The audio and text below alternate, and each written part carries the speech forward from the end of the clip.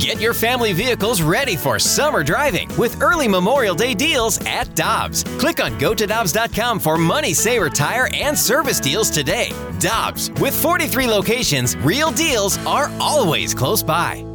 Another day is here, and you're ready for it. What to wear? Check. Breakfast, lunch, and dinner? Check. Planning for what's next and how to save for it? That's where Bank of America can help. For your financial to-dos, Bank of America has experts ready to help get you closer to your goals. Get started at one of our local financial centers or 24/7 in our mobile banking app. Find a location near you at bankofamerica.com/talktous. What would you like the power to do? Mobile banking requires downloading the app and is only available for select devices. Message and data rates may apply. Bank of America N.A., member FDIC. Time now for the balloon party on the Tim McKernan podcast. Presented by Dobbs Tire and Auto Centers on 101 ESPN. Yes. Welcome in. It's Balloon Party, driven by Munganess, St. Louis Acura, Alton Toyota. My name is Timothy Michael McKernan. Standing across from me is Action Jackson.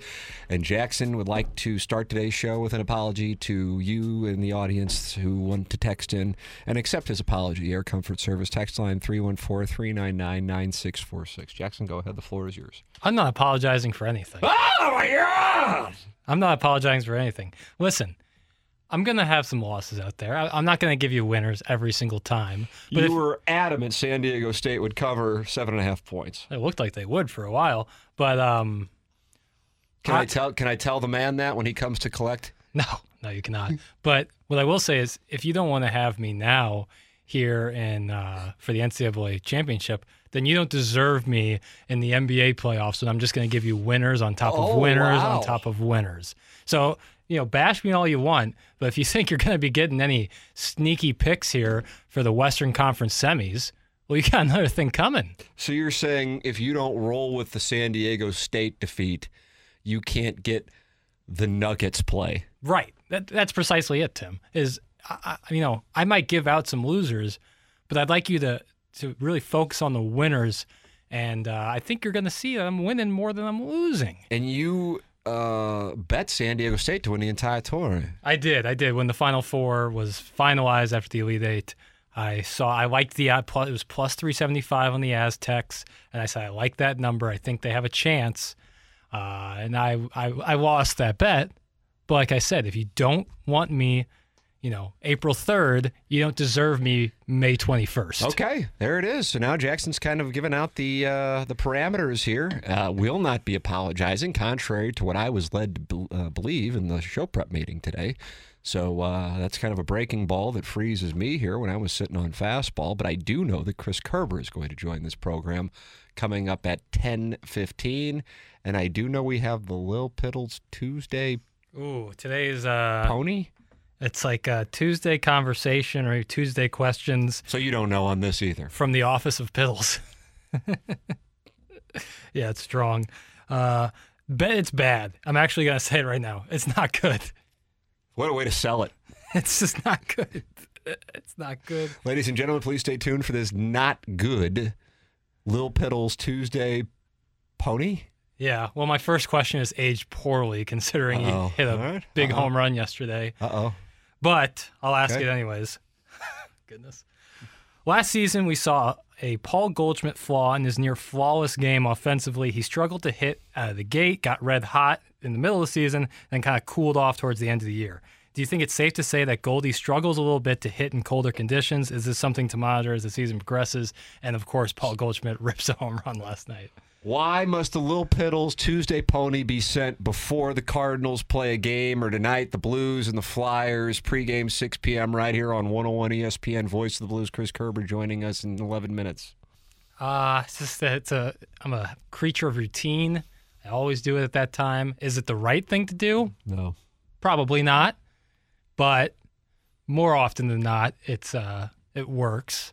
But it certainly did not work here. So just to be clear, we're not happy with Paul Goldschmidt's start to the season in which he is hitting 500 and had a home run in last night's 8-4 defeat. No. See, that's the issue, is that he had started off hot already. And so then why was the question, because the man was hitting 500 going into last night's game, and then he went 2 for 4, and that would tell me he just continued the pace. Right. An oversight on my part, for sure. Last year, that was the case, where he had a poor April. That's correct. And so if we were doing a 2022 edition of the Little Piddles Tuesday Pony, this would be wonderful. But unfortunately, we are in the present and not the past. How do you explain the question? And how is it the leadoff hitter? I mean, if this is the leadoff hitter, what's the rest of the lineup look like? Weak. What I would say to that is I still think it's something to monitor, because if he does struggle, because last night wasn't cold. Now, it wasn't hot by any means, but it wasn't cold. So I think it is still something to monitor. I just don't think it's like a glaring weakness. What are we I don't understand what we're monitoring. The man was the MVP and he's hitting 500. Like, if there's something you want to pick on, why don't we talk about the starting pitching? I'll get there. But first, there's a guy hitting 500. Yes. And we got to do something about this. Well, what did he do last year? He won the MVP, but still. But he came out cold and he finished cold. And I just think it's something to monitor, because we've only, last year was one of the very few playoff appearances we got to see with Paul Goldschmidt, and he didn't hit. So I just think it's something to monitor. Cold conditions only, though. So, like, today is not going to be a good litmus test for it. Saturday would have been a better litmus test. I think he had a hit, though. I'm scared to ask for the second question, candidly. I'm startled. I'm actually higher on the second question. I don't want to get ahead of myself, but that's exactly what I'm going to do. But this Nolan Arenado is warm garbage. I got a big problem with Gorman. With the emergence of the young talent the Cardinals have offensively, combined with the young arms they have in their farm system, is it safe to say that Cardinal fans have a lot to look forward to even after Arenado and Goldie shut it down? Is there more of a window coming in the future? We always talk about the window never closing. Do you think the window actually gets kind of bigger as the years go on with the amount of young talent that the Cardinals have? Well, it's young talent that's unproven at the major league level over a large sample size, but I would agree that the Cardinals seemingly are in a good position going beyond 2023 and 2024, assuming Paul Goldschmidt can hit better than 500. Yeah, I mean, it's actually embarrassing that I'm the only one here holding Goldie accountable. He hit 282 last April, 117 OPS plus last April. Awful question all around. That's from the 636. Would you like to respond to that data? Yeah. 282 isn't world-ending. It's good. Don't get me wrong. Like, take 282. But if 500 isn't good, imagine what 282 is. Exactly. That's what I'm saying. Like, 500 is like the floor. Like, that's where he should be. Come on. We're skipping over somebody hitting 400, Teddy Ball game, and we're going, Goldschmidt needs to hit 600 this year. Well, talk to me in September. If he hits 600 in September, maybe I'll let him slide. But at the moment, and it was, first homer was last night. Where were you against the Blue Jays? Sure, we took 2 out of 3, but still. You just first-person pluraled it. I know. And that's how connected I feel with this team, and that's why I'm so disappointed. Usually first-person plural when we're talking about Missouri basketball. It's like the only thing I actually give an excuse for saying first person on that. Because you feel like you are part of the team. You're part of Dennis Gates' staff. I'm a part of the ZOU family. I'm a true son. 618's about to light you up. He surely hit me up for money. Seems like a lot. But boy, this guy's bragging on his portfolio again. No, I don't. I don't have anything to give. I just got done paying the damn thing. Question number 3. I've never been more disappointed in the Little Piddles Tuesday Pony. Well, it's only getting better, baby. During the women's NCAA title game, the broadcast... the game Sunday. That's right. The broadcast crew is openly critical of the officiating at points throughout the game, which I know I appreciate. Do you also enjoy when this happens? And do you think broadcasters are told to be sparse when it comes to situations like this? All right, now you've engaged me right there. You've engaged me. I don't know what was going on with the first question. I have no idea. I felt like I was watching Game 5 of the 2014 NLCS 9th inning. Oh, look at this. There's Michael Wacha for the first time in a month. Hello. So I'm now engaged. Yes. I personally love it. I love it. Yeah. I love, even if they're wrong. Greg Olson, if I'm not mistaken, was outspoken regarding a call in the playoffs. Yes. Or in the Super Bowl, if I'm not mistaken, the hold that became so controversial. Right. Yes. I love that. I love that. My guess, and this is 100% guess, our guests coming up at 10:15-ish, Chris Kerber, they will be critical of the officiating. He enjoyed back in the day. He and Chaser, certainly Chaser, my God. And personally, I love it.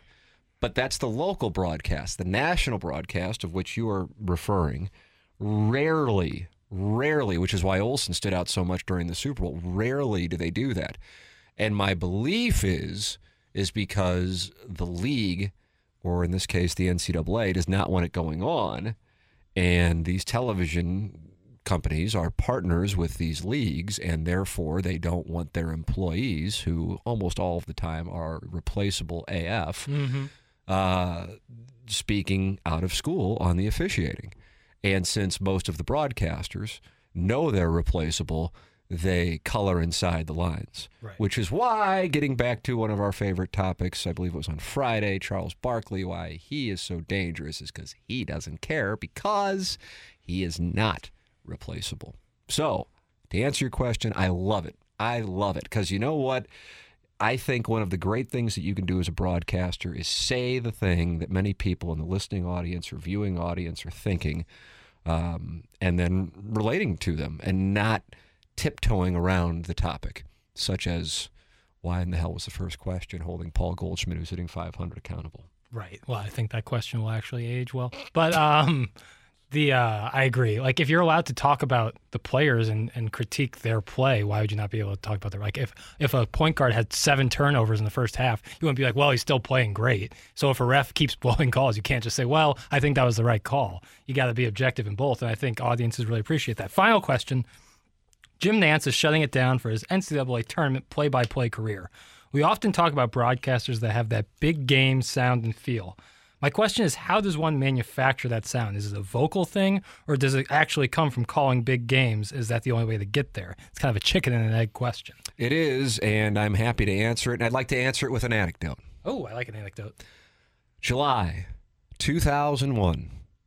I'm interviewing Jack Buck at his home, poolside, as a matter of fact, and absolutely, truly my hero. Not a player, not a coach, not a manager, the Cardinal broadcaster, Jack Buck, just the absolute best. And I ask him the question, how does one get to a point of being considered great in play-by-play? And he answered it with one word, and I still obviously cite this anecdote 22 years later because I think there is so much truth in this word. Longevity. That's what he said. And what he said, and then he elaborated on it, was if you're around for a long time, people just associate you subconsciously with, in the case of what you're talking about with Nantz, big games. So you can't create the sound to be a big game sound. What happens is your resume then creates the big game sound. Right. When Joe Buck started on, whether it be the World Series in '96 with the Yankees and the Braves, or his first NFL on Fox game in the early '90s when Fox got the NFL from CBS, I don't think people are going, oh, it's Joe Buck. That's a big game. But that comes with time, and that comes with quality of performance over the course of years. And this is one of the things, we talked about Kerber and how he got started in broadcasting last week. One of the key, from my standpoint, when it comes to play-by-play, ways to judge a broadcaster is how does that person perform in a moment of critical, spontaneous moments of greatness. Or, on the other side, sadness for the fan base. And I can still recall Kerber's call on Maroon's goal in the second round against the Stars, Game 7, 2019. I mean, that was poetic, considering, that was played kind of out of nowhere. And he killed it. And I think that's how people achieve greatness, is that their call is replayed over and over again, and then when they're calling a game, you associate it subconsciously. So certainly Nantz, Michaels, Buck, whom I feel like I'm leaving somebody out inadvertently, and I don't want to do that because then somebody will think it's a personal agenda, when in reality I'm just trying to get to the break to get Chris Kerber on. That's Costas. What's really going on. Costas, thank you. That's exactly right. We'll take a break. Chris Kerber is going to join us next. This is Balloon Party, driven by Munganess, St. Louis Acura on 101 ESPN. We're right back to the Balloon Party on the Tim McKernan Podcast. Presented by Dobbs Tire and Auto Centers on 101 ESPN. Welcome back. It's Balloon Party, the only show in St. Louis with the nerve to criticize Paul Goldschmidt for being an MVP in 2022 and hitting .500 through the first 4 games of the season. Not good enough. Thank you. Someone's got to say it. And Jackson's the person to say it. It is Balloon Party, driven by Munganess, St. Louis Acura, and Alton Toyota. You're welcome to get involved. And text in 314-399-9646. Air Comfort Service. Text line. It is our pleasure to welcome to the program for the Tuesday tradition here during the Blues season. He'll be on the call, the Blues and Flyers. Pre-game, 6 p.m. here on 101 ESPN. Ladies and gentlemen, the great Chris Kerber. Good morning, Kerbs. Tim, good morning. This is really the only reason I get up on a Tuesday. Oh, my gosh. Oh, nice. Oh, my gosh. How about that, Jackson? Now you got to feel better after that first segment. I feel great all the time. Is that right? Kerbs, looking forward to talking it over here on the Blues campaign. I got this one, and I'm curious what your perspective is on it. I know what I'm thinking, but maybe you have a different answer. In the early 2000s, the Blues had Pronger, McKinnis, and Tkachuk as the visible members of the team. In the post-lockout era, it was the kids, Oshie, Berglund, Perron, and then a Hitchcock era, you had Backus and Steen. They were probably the faces of the franchise. And then in the Cup era, we saw Pietrangelo, O'Reilly, and Tarasenko. Who is the face of the Blues era right now, or maybe better, who will be? And do we expect Robert Thomas to assert himself? Or maybe it'll be somebody that Blues pick up this summer? What do you think at this moment in time, sir? Yeah, I think at this moment, and I think you've got to keep Steen in there on that Cup era without a doubt. Yeah. As one that bridged that gap. But I think, right now, in my opinion, it's pretty much it's Thomas, Kyrou. Actually, you know what? No, I think I got to go Schenn. I think right now for me, Thomas, Schenn, and Binnington would be kind of the triumvirate. If we're gonna, let's keep it consistent, as your question had, and since you had groups of threes there, I'll say if I took a group of 3, I'd say Thomas, Schenn, and Binnington. Are you feeling is the group to lead you the next way? Yeah, and with regards to that, I think that kind of speaks to some of the constant that was with those groups of 3 before. Each one had at least one person that you would put into the leadership category, and Schenn certainly in that category. Do you feel a little bit better about where things could be in 2023, 2024 based on the last couple of weeks? I realized it, bump in the road here on Saturday, but an impressive performance against the best team in the league on Sunday before losing in a shootout, and then some offense the previous 10 days or so. How do you view that? I do, actually, and I think for a couple of reasons.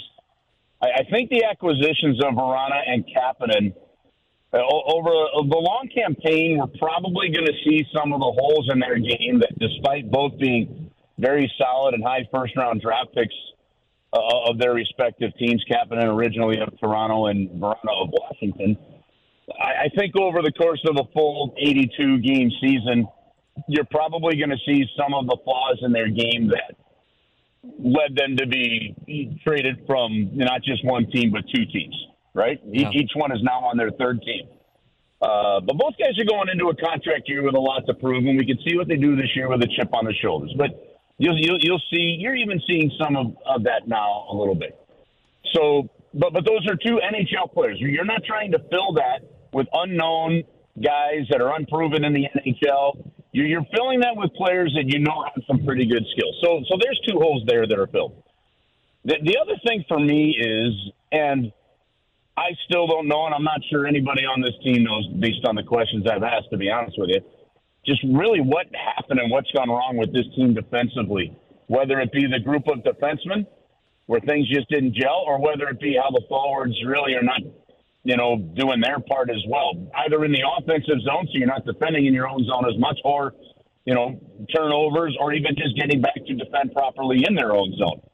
So I have to think that having gone through a whole season and knowing that you've got the kind of defenseman that you have in Leddy, Falk, Parayko, and Krug, I really do have to think that there's a systemic thing that the coaching staff is going to be working on that's going to change that. And they'll be looking how some other teams have done things, that that'll go in. And if the team starts well, I think what they're proving down the stretch here is, they've been in some games against some pretty good teams, and maybe you're losing them by 2 goals with an empty net goal, or maybe you're getting to overtime and then it's a shootout. But they've proven at times to be competitive still, and so what encourages me about next year is how competitive. Like, I'm not so sure, unless something really changes, that you're looking at back-to-back seasons where this team would be drafting in the top 10. I'm just not so sure about that. I don't know that they make the playoffs next year, but it's still Thomas, Kyrou, Buchnevich, Shen, Saad, the defensive core, the goaltending. This cupboard is embarrassed. I've said that a lot. So how does that translate to, can you compete with other wild card teams? We'll have to see. But yeah, I think you got to be a little encouraged with what you're seeing here down the stretch. Chris Kerber, our guest, joins us every Tuesday here during the Blues season on 101 ESPN. This is Balloon Party, driven by Munganess, St. Louis Acura, and Alton Toyota. I always like talking media with you, and one of the things that stood out to me a couple months ago, and honestly, it surprised me. Now, this is more television than radio-centric, but you certainly have a perspective on it, is the NHL and the new media deals with TNT and ESPN, and they'll run through 2028. The early returns on the ratings are mixed, and we're likely at the forefront of a rapidly shifting sports media landscape. What is your impression about how the league feels about their current deal and the timing of it? And then also, what do you think the next NHL media deal would look like down the road? Is certainly baseball's situation with both blackouts, the regionals, sports networks having their problems and filing for bankruptcy, that has gotten a lot of attention. The NHL is now on ESPN. They have a lively show on TNT, but the ratings have been mixed on it. So what is your interpretation of it, and what would you like to see, Curbs? Yeah, this is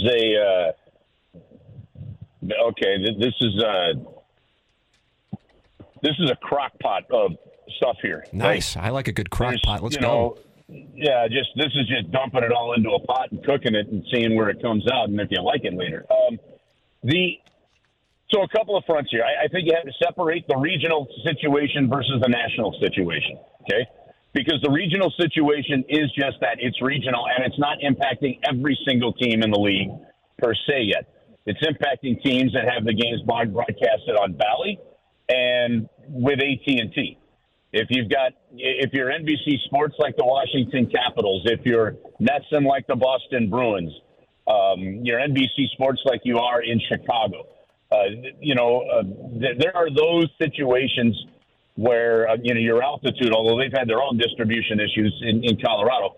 So those are regional, and those are going to kind of have to be sorted out, but it may require an overall league strategy to do that. But without a doubt, many of those teams that are impacted could see some revenue drops because those rights deals could look very different or, frankly, be non-existent. That is yet to remains to be seen. I mean, we saw today where teams like the Cardinals on the baseball side, they were paid by Bally, but I believe the Twins were not one other baseball team. So I think the Diamondbacks. And the Guardians. Yeah, the Guardians and the Diamondbacks. And so that's the regional. The national side that you're talking about, there's a big one that's coming up before the U.S.-based one, and that's the Canadian-based one. Now, I don't know exactly. I don't remember when that deal is exactly done. But Rogers Sportsnet stepped up in a big way and paid a massive amount of money to get the rights from TSN, and they wanted exclusive rights. Well, within a couple of years of that deal going, they realized, man, we're losing some money on this thing. So even in Canada, they realized, man, we overpaid a little bit. And then you see some staff cuts, you see some different things, and the production is still good. The content is still excellent, up there with Rogers in Canada. But I have to think that somehow, some way, much like the NHL has ESPN and TNT, that the Canadian market is going to be better served with a deal that has both TSN and Rogers Sportsnet carrying NHL games up there. I just, to me, I think it makes all the sense in the world. So we'll see how that plays out. But will that be at the same level of what Rogers paid? Probably not. Can you get to the same number of what Rogers paid by having two different partners in in up there in Canada, you might be able to. And that leads you to the United States situation.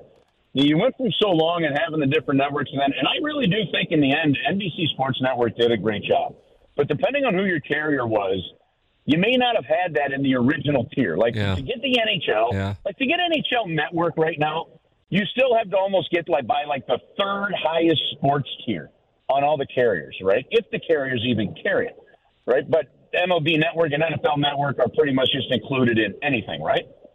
So that's one step.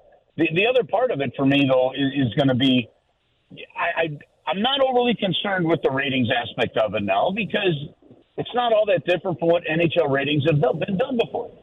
What TNT is trying to do, which is, and that's, to me, the best running sports show for a long time in the United States has been Inside the NBA and how they've done that on TNT. You don't even have to be an NBA fan to be entertained by it. And I think they're trying to figure that out with the NHL, and I think it's fantastic. So I like the set. I like what they've done. I like that they've had Gretzky on it for the first 2 years. There's that aspect of it. I think ESPN has waded into the waters with a little bit of their old school approach, and I don't know that it works.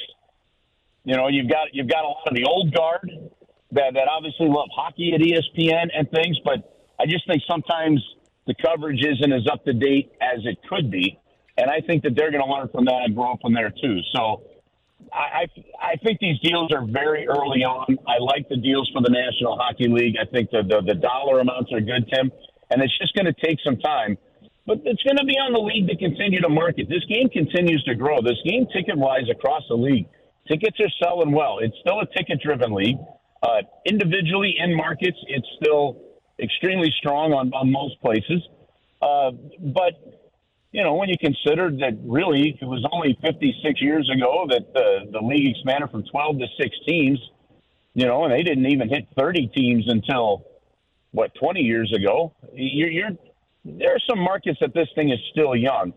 And I'm not sure that you can compare it to National Major League Baseball. I'm not sure you can compare it to the NFL. I just don't know that that's a fair comparison ever in this case.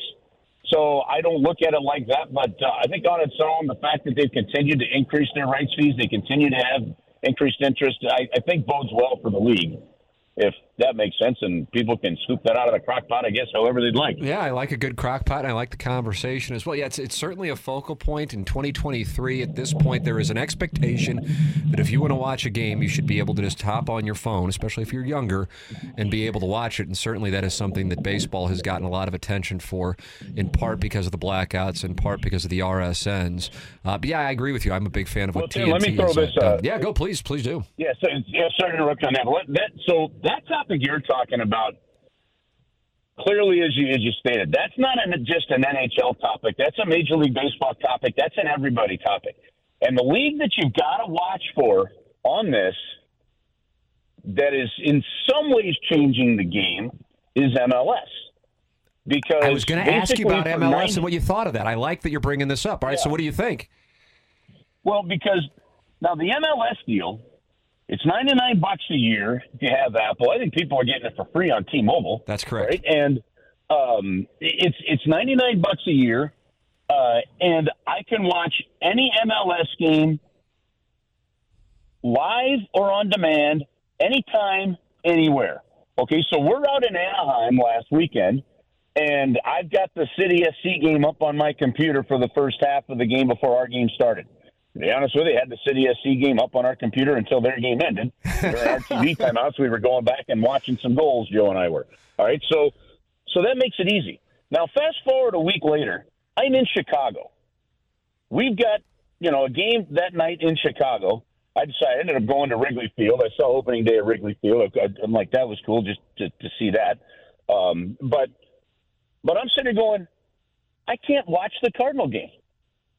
Now, I've got the Bally app, and I've got Bally's, sports at home. I just hadn't set it up to watch out-of-town games yet. So I'm sure had I done that from St. Louis, I probably could have.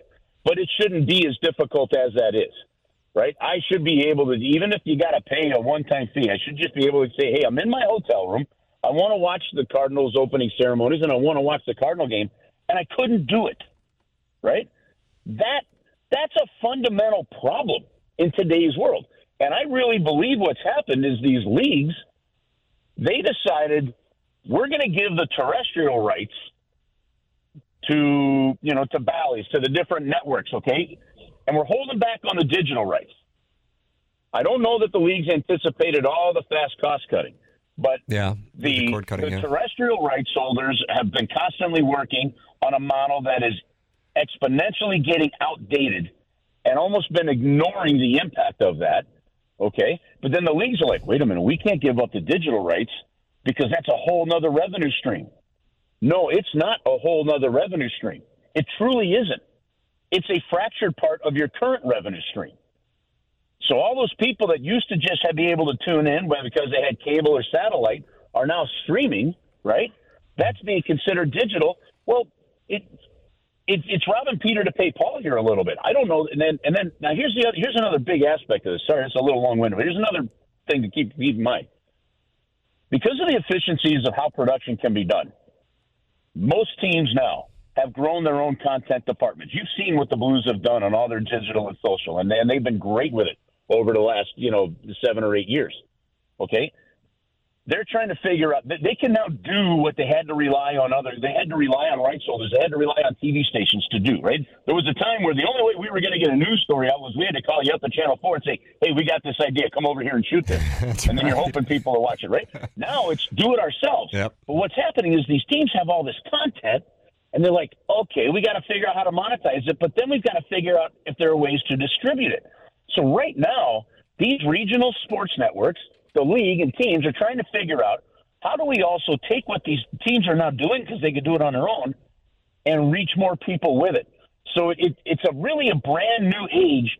And in some ways, even though the revenue might be less at first because of what's going on with this regional stuff, we may come out with a new dawn that is actually much better for fans on either you can watch the games everywhere, no blackout restrictions, and then much more interesting and engaging content that reaches far more people than anyone can reach now. And that's my hope coming out on the back end of this. I with what you're talking about, the ability to access games and the content, that behind-the-scenes caliber content, that is outstanding, and I think it truly is what's going to wind up happening within the next 5 years, and probably much quicker than that.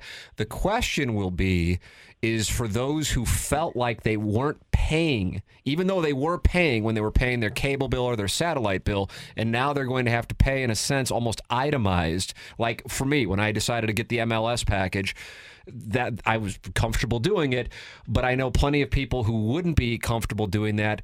Put a poll out on Twitter, had a few thousand respondents that would not want to pay for whether it be Cardinal games or Blues games if they were one-off packages. And that is, I think it's something that newspapers ran into. They gave the content away perceptually for free initially when online came around in the mid-1990s, and now that they're asking to be understandably paid for it, people are going, I'm not paying for it, I was getting it for free. And so the business model was kind of chicken and egg and topsy-turvy. And I wonder what the reaction will be if that time comes that both the Blues and Cardinals and Major League Baseball and NHL are following that MLS model. Well, so the two sides of it, and you with your TMA properties, you've been in the digital space now for quite a long time. So you have a real good understanding of what is one of the real basic challenges of the digital space. One, it's not as easily accessible, for example, as if you're driving down the road and you're just listening to the radio, right? Mm-hmm. Okay. So you've got to continue to educate people where to find me, how to find me, that kind of thing. You have found a way to go pretty much pure digital and make it work within a certain business model. But what's one of the digital challenges that before with TV ratings and stuff, these numbers are general and there's just an accepted rule, an accepted way, right, of this is how we're going to judge ratings. Well, as soon as they came out with PPMs, they realized, okay, these numbers are a lot smaller than what we thought, or on the radio side. Then you get into the digital world, and it's a lot easier now to actually count almost exact numbers, isn't it? Because you can look at unique users over the course of a month.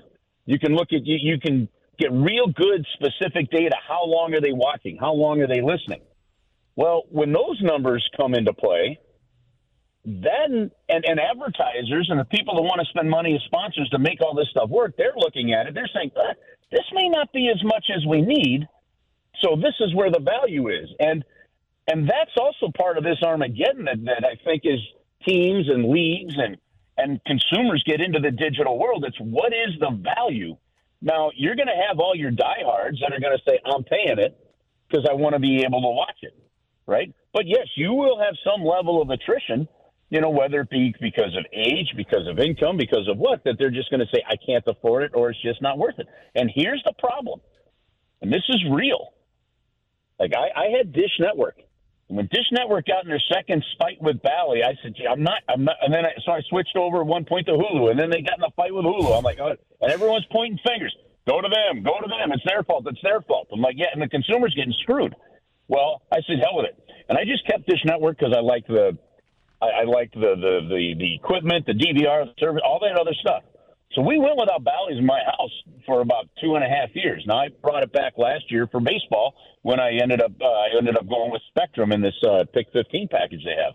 But then I got off of Dish Network.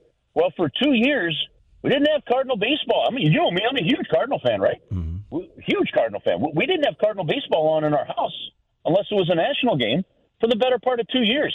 You don't think that kind of impacted, say, my kids? Like, now it's on, the game will be on in the background or whatever while things are going on.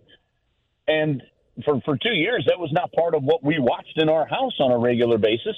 And that's impactful. So this is where also leagues are going to have to make sure, and teams are going to have to make sure that the games are easily accessible, because it's pretty. You could learn to live without it if you're not careful. That's exactly right. That's kind of the cliffhanger of the byproduct of a lot of what took place in 2020 with the pandemic. People learned they could live without it. Not everybody, but some could. Curbs, I enjoyed the conversation. I can get into this macro digital television thing in a big way, and we certainly did. Thank you so much for the time, sir. Always enjoy the conversation, and have a good call tonight. Blues and Flyers here on 101 ESPN. Thanks, Curbs. All right, Tim. Have an awesome day. Thanks. You too. That's Chris Kerber with us here. We need to break. This is Balloon Party on 101 ESPN. All these crazy alien stories can't be true, can they? Hey, it's Stephen Diener, host of the Unidentified Alien Podcast. And whether you're new to the conversation or have been looking into it for years, you need to check out the fastest growing alien show out there, the Unidentified Alien Podcast, or UAP for short. There's a crazy amount of alien encounter stories out there from all over the world. And the beauty of it is that I bring them all to you and let you decide what you believe. Download and subscribe to UAP on any of the major podcasting platforms. And you can also find it on UAPpodcast.com. We're right back to the Balloon Party on the Tim McKernan Podcast. Presented by Dobbs Tire and Auto Centers on 101 ESPN. Welcome back. It's Balloon Party, driven by Munganess, St. Louis Acura, and Alton Toyota. We got to make up for time. Curbs and I went, 22 minutes there? Yeah. I kind of went in podcast mode. Yeah, I liked it. It was a great conversation. I'm a podcaster at heart. That's who I am, Jackson. Yeah. But good news, we got a mic drop. This is based on Jackson calling out Paul Goldschmidt with his first question on the Little Piddles Tuesday Pony. Let's take a listen. We got a mic drop, 101 ESPN app. You can leave yours. Are you nuts? You're worried about Goldschmidt. Are you crazy? You're not even worth listening to when you make comments like that. Couldn't agree more. Yeah. And honestly, that was a friend of mine who I texted to ask to leave that, and he did. And Jackson, your response? It's hard to argue because while I was holding Goldschmidt accountable, I can also be held accountable. Oh, wow. Because to hold someone accountable, you also have to be susceptible to being held accountable. So this is just the cost of doing business. And what, again, were you unhappy with Paul Goldschmidt, who has a home run and hitting 500 through 4 games and was MVP last year? There's obviously a problem in the locker room. Right. I'm a tad concerned about his ability to hit in cold weather. Of course, he cut his teeth. He began his career in sunny Arizona and the great ballpark, wherever that is, where the Diamondbacks play. Phoenix. Well, I know it's city, but the name of the ballpark was eluding me. But Chase. That's right, Chase Field. And so I felt like it might have been covered up a little bit, and then he came to St. Louis and struggled to hit in the cold. Obviously, this season... And so you said, damn the evidence. I want to get this thing done and send it to Tim before 5:30. That's what happened last night, because I can't wait. I'm the one guy in the area who can't wait to watch UConn and San Diego State. That's what happened last night. That's what I believe happened. And I was under the impression the game started at 7. It started at 8:20 p.m. And so, yeah, that's part of it. But another part of it is that, I'm a little concerned about him hitting in cold weather. Maybe not so much April. Let's talk in late September, early October, when the weather really starts to drop. And listen, I hope I'm wrong. I hope I don't have any reason for concern. But if there is, and he struggles to hit in the cold weather, then I anticipate people's apologies to be as loud as their disrespect. Wow! Yeah, that's what I expect. More mic drops are welcome. 101 ESPN app or 314-399-9646 for the Air Comfort Service text line. This is Balloon Party, driven by McKernan, St. Louis Ac. You're on 101 ESPN. We're right back to the Balloon Party on the Tim McKernan Podcast. Presented by Dobbs Tire and Auto Centers on 101 ESPN.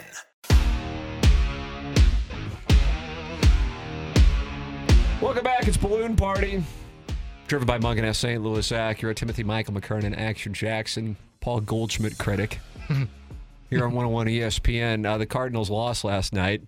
Some people are blaming Jake Woodford. One person is blaming Paul Goldschmidt, who went 2 for 4 and hit a home run to continue hitting 500 on the year.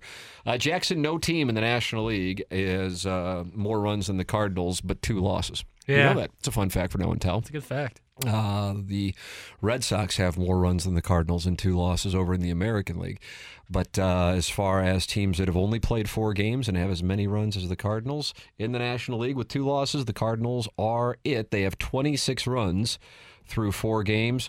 Lost a game with 9 runs in the opener and lost last night with 4 against the Braves and Charlie Morton. And certainly the starting pitching was something that people going into the season were wondering about. Jake Woodford in to replace Adam Wainwright in the rotation. I was really bullish on it. Me too. I was a mark. Here is what Ali Marmol had to say about Woodford's performance. Yeah, what gives Woody success is, and if you watched the entire spring, was a lot of being stubborn at the bottom of the zone. He left 2 fastballs, 4-seamers at the top of the zone that got clipped, and then a slider that didn't do a whole lot for another homer to their leadoff guys. So relied more on the sinker after that 5-run inning, and was a lot more efficient in what he was doing. But 2 4-seams at the top got him. And here's how Woodford assessed his performance. Just got to make the adjustment quicker. Got burned on some pitches that were up. Couple balls in play found holes and just didn't minimize damage the way I needed to. And, battled back and made some good adjustments. Just, need to make those a little quicker. That's a great team he was facing. That's a team that the Cardinals could see in the postseason. That's a team that you might see in the World Series with the 2023 Atlanta Braves. But last night, the Cardinals did fall behind and came back, and I thought there was a chance they were going to mount the charge. And I think that's one of the things about the lineup. I don't necessarily look at it and go, okay, well, they're down by 5. There's no way in the world they could come back. But this rotation situation, it reminds me, granted, we're talking 4 games, and you're talking about 2 of the better lineups in baseball that the Cardinals have had to face to start. But like I was saying in July and August last year, Blues fans were all over David Perron not coming back, and then things play out the way they did and go, see, Perron should have come back. Not everybody was saying Perron should have come back. Some people were saying, I understand it's a cap situation. They got to make the move that they make and not bring him back. But now you have another one where Cardinal fans were going, man, this rotation, this is a problem. Well, here is the next man up with Wainwright going down, and his first outing goes the way that it did. All it does is add fuel to the fire as to why the Cardinals handled the offseason with the pitching the way they did. BK and Ferrario are coming up next. We'll see if they have the courage to criticize Paul Goldschmidt, the MVP last year, who's hitting 500 this year. I don't know if they will. I don't know if they will. Doesn't seem like they will. Yeah, we'll see. We'll find out about that. That's coming up next for Action Jackson, Paul Goldschmidt critic. I'm Tim McKernan. This has been Balloon Party, driven by McKernan, St. Louis Acura on 101 ESPN. You've been listening to the Balloon Party on the Tim McKernan Podcast. Presented by Dobbs Tire and Auto Centers on 101 ESPN.